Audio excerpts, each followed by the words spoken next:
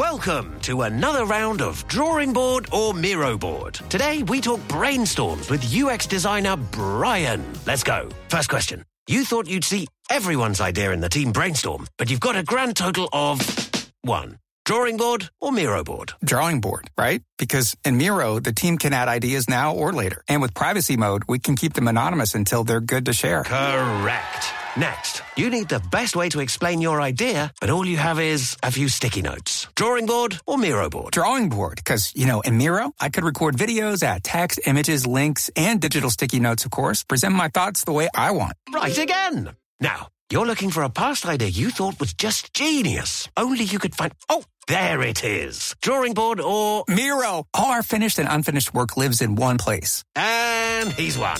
Join over 60 million people getting ideas noticed in Miro Brainstorms. Get your first 3 boards for free at Miro.com. That's Miro.com. Hello, guys, and welcome to another JRE review. This week, I'm reviewing Andrew Santino, episode 1293. One of the greatest. Dude that opens up for Joe all the time. Absolutely fucking hilarious. Also a ginger, so gotta respect that. Power to the gingers. And yeah, just a fucking brilliant comedian. He's always so funny. First off, though, I want to hit on something that I've noticed on Instagram. Joe's dog Marshall has over 300,000 Instagram followers right now. And recently, Black Jaguar White Tiger, which is an awesome account. It's the dude down in Mexico that saves all the tigers and big cats. He just gave Marshall a shout out, and he has 6.7 million followers, right? Who's running that account? Is that Joe's wife or like one of his kids? You got to wonder if that starts to really take off, and it's just getting to the point where like Joe's wife is like, you know what, Joe, I've got to, I'm kind of big into this account right now. I just don't know if I can deal with what you're bringing to the table, and ends up leaving Joe and taking the dog and keeping the account going. It's just like, what? How popular is this man getting to where his dog has over 1/3 followers? It's a cute dog, though. Gotta love it. Anyway, let's start this review.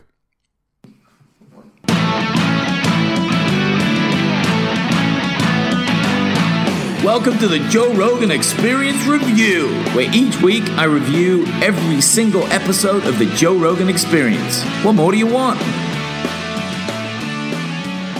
All right. Yeah, I really hate my intro. I need to change this intro. It's so annoying. Even listening to me say that is just ridiculous. I apologize to you guys. I just didn't know how to make an intro.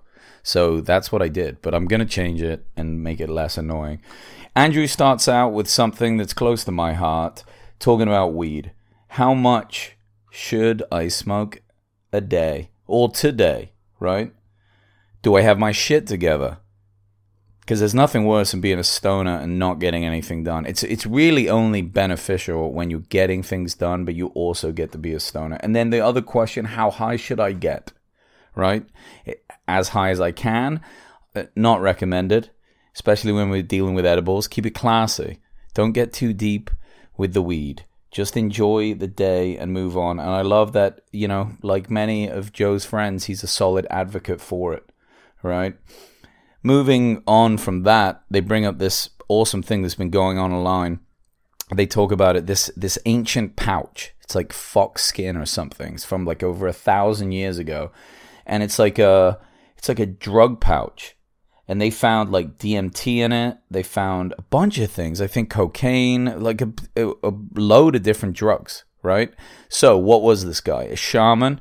Was this seen as like actual medicine? Was he like a medicine man? I don't know, but it's kind of fucking crazy that was found. And I think that it's really freaking cool in a way, right? I wish we could learn more about what was going on there. Maybe he was just a guy that was like hitting up like ancient Coachellas, and he was just that dude. You've got to assume they've always been around, but it's kind of cool that even back in those olden days, like they had a clue of what this stuff was and they knew how to make it. I mean, come on. When it comes to like old technology, isn't that like really where our focus is? How awesomely we can get, fucked up, maybe in a classy way. I don't know. We've had alcohol forever. damn right we've had these other drugs. They've got to be around. One thing that I really liked about this conversation with Andrew Santino is that they were talking about like little monkeys and stuff, like the monkeys in Costa Rica. Joe was on vacation there, and they can eat Oreos, and he's talked about it before. But I don't know if you guys have ever been anywhere where monkeys are just like roaming around. I lived in Sri Lanka when I was younger, and we used to have this monkey out that basically lived out back in the tree. And it's so easy to like anthropomorphize these creatures because they're just like scampy, naughty little humans. And the Buddhists there would talk about it because they're all about reincarnation. So they would be like, oh yeah, if you misbehave, you come back as these monkeys. And then you watch them behave and you're like, oh yeah, they're just a bunch of little assholes. Let me tell you right now, monkeys are kind of little assholes. This one in the tree behind my place just used to throw rocks at me and would laugh. I'm pretty sure. It was like a little monkey cackle, but it was laughing at me. It just knew that I couldn't, and I wasn't going to throw rocks back at a monkey. I was like, come on, dude. Let's be friends. We just eat the bananas out of the tree that was below it and then scurry up into the coconut tree and just throw rocks at me. He just hated me being in the garden. It was kind of hilarious, but also it was a pretty good shot with the rocks, so I couldn't be around there. Little bastards. I tell you. Smart little fucking things.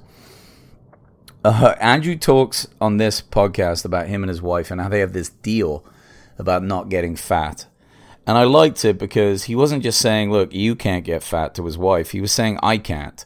And it's like this accountability thing where they're like, yeah, we're going to work on that. I think that would be good for some relationships. Not a fat thing, but just like something you both agree on that you struggle to do. And you both just say, hey, we're going to do this. We're going to stay in this shape, or we're going to continue going to this organization, or we're going to keep up on our reading. I don't know what it is, but like just something that kind of brings things together. And then on the same note as health, they got into some gross stuff about compounded shit building up in your body and just sticking there and not being able to get it out. And look, I'm 37. I don't know how old you guys are, but as you get old, I hate to say it, there will be times of massive constipation, and it's no joke. It could be pretty terrifying. Not to get too serious right now, but there was this one time when I went on a trip, and I was with my girlfriend. She's a lot younger than me, so these kind of things to her just gross. She's just like, oh my god, I'm dating this old gross person. But I had it bad. I don't know why. I don't know if it was because I was traveling or what I was eating or a combination of the two, but it was horribly backed up. And I had to take her to a store to get suppositories. We were like shopping for it. Of course, the whole time she's making fun of me. She's like, oh my god, what else do you need? Are you going to need adult diapers soon? Look, fellas, you just got to take it sometimes. All right? You just got to take it on the chin and be like, yep, I am gross. And thank God for suppositories. I don't know what they're made of, but that stuff slipped right out. So don't get yourself in that. Think about fiber. I think that's my point. Let's think about fiber. Let's stay on it. Vegetables. What's the best fiber? Cereal? I don't know. Whatever it is, get a bit of it in your system. Let's go. Big shout out to Denver. First state to decriminalize mushrooms. They covered that. What does that mean? What does decriminalize mean? I don't know. Do they not arrest you? Can you buy it? Is there going to be mushroom stores? I think it's just the first step in something pretty awesome. And, I don't advocate heavy hallucinogenics for everyone, but there's a place for it. And it's fucking awesome that America is like really leading the way in this stuff. I know Canada legalized marijuana across the board, but I think that it was really motivated by how America did its system. And because the US is more like state to state, it's kind of better because you get to run little, almost like experiments, simulations in each state, see how it works, see how it doesn't. And when it works and there's benefits, then other states can apply it instead of just throwing it blanket over the whole country and being like, good luck, see how you get on. I say, yeah, I can't wait. I can't wait to see what direction that shit goes, honestly. I mean, and it makes you think. Not just that they legalized it, but when you're doing shrooms, it makes you think. It makes you think about that's why marijuana is so beneficial. It's not like having a bunch of beers where you don't have to think about your problems. It's like really making you face them. And you can go as deep as you want, right? I don't recommend going too deep. That might freak you out, but go deep at times, Spend a night. I don't know. If you're the kind of person that goes out, 3 times a week, if you're young, you're early 20s, and you're just getting hammered like Friday, Saturday, Sunday, that's fine. Do it. Have fun, But what would be the harm of every few months just putting one night aside, get some good friends together, people you trust, people you care about, going deep with some shrooms and really like taking a look at yourself, being like, what am I doing? Where am I going? Am I making some good choices or not? Especially in your 20s, you're flying through your 20s. It's hard to get a grasp of like what you're going, like what you're doing. Everything seems to be going so fast, and it's like trying to just figure yourself out. I guess you're always trying to figure yourself out for sure, but I don't think it would hurt to throw that in there. I don't think it would. We'll see. We get some information back, in time. And then lastly, they covered, or Joe did, he brought up John Dudley's drink when they were all out hunting together. And, they talk a little bit about hunting, which I like. But for the real Joe Rogan fans, if you remember that drink they made, I can't remember what they called it. But it was like the last killer drink, right? For all the real Rogan fans out there. It was like Red Bull and wine and anything else in the minibar.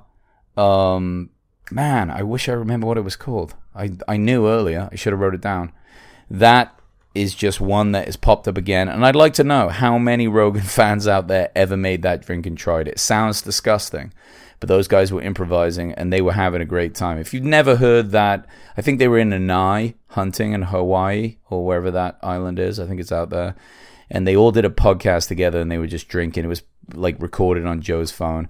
But it's a great podcast. It's a lot of fun. It just goes to show that you don't need all the best equipment. You just need the best people. And I love it.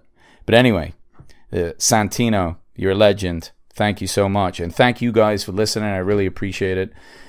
Send me some love and good comments. And I appreciate you guys. Have a great day. Bye.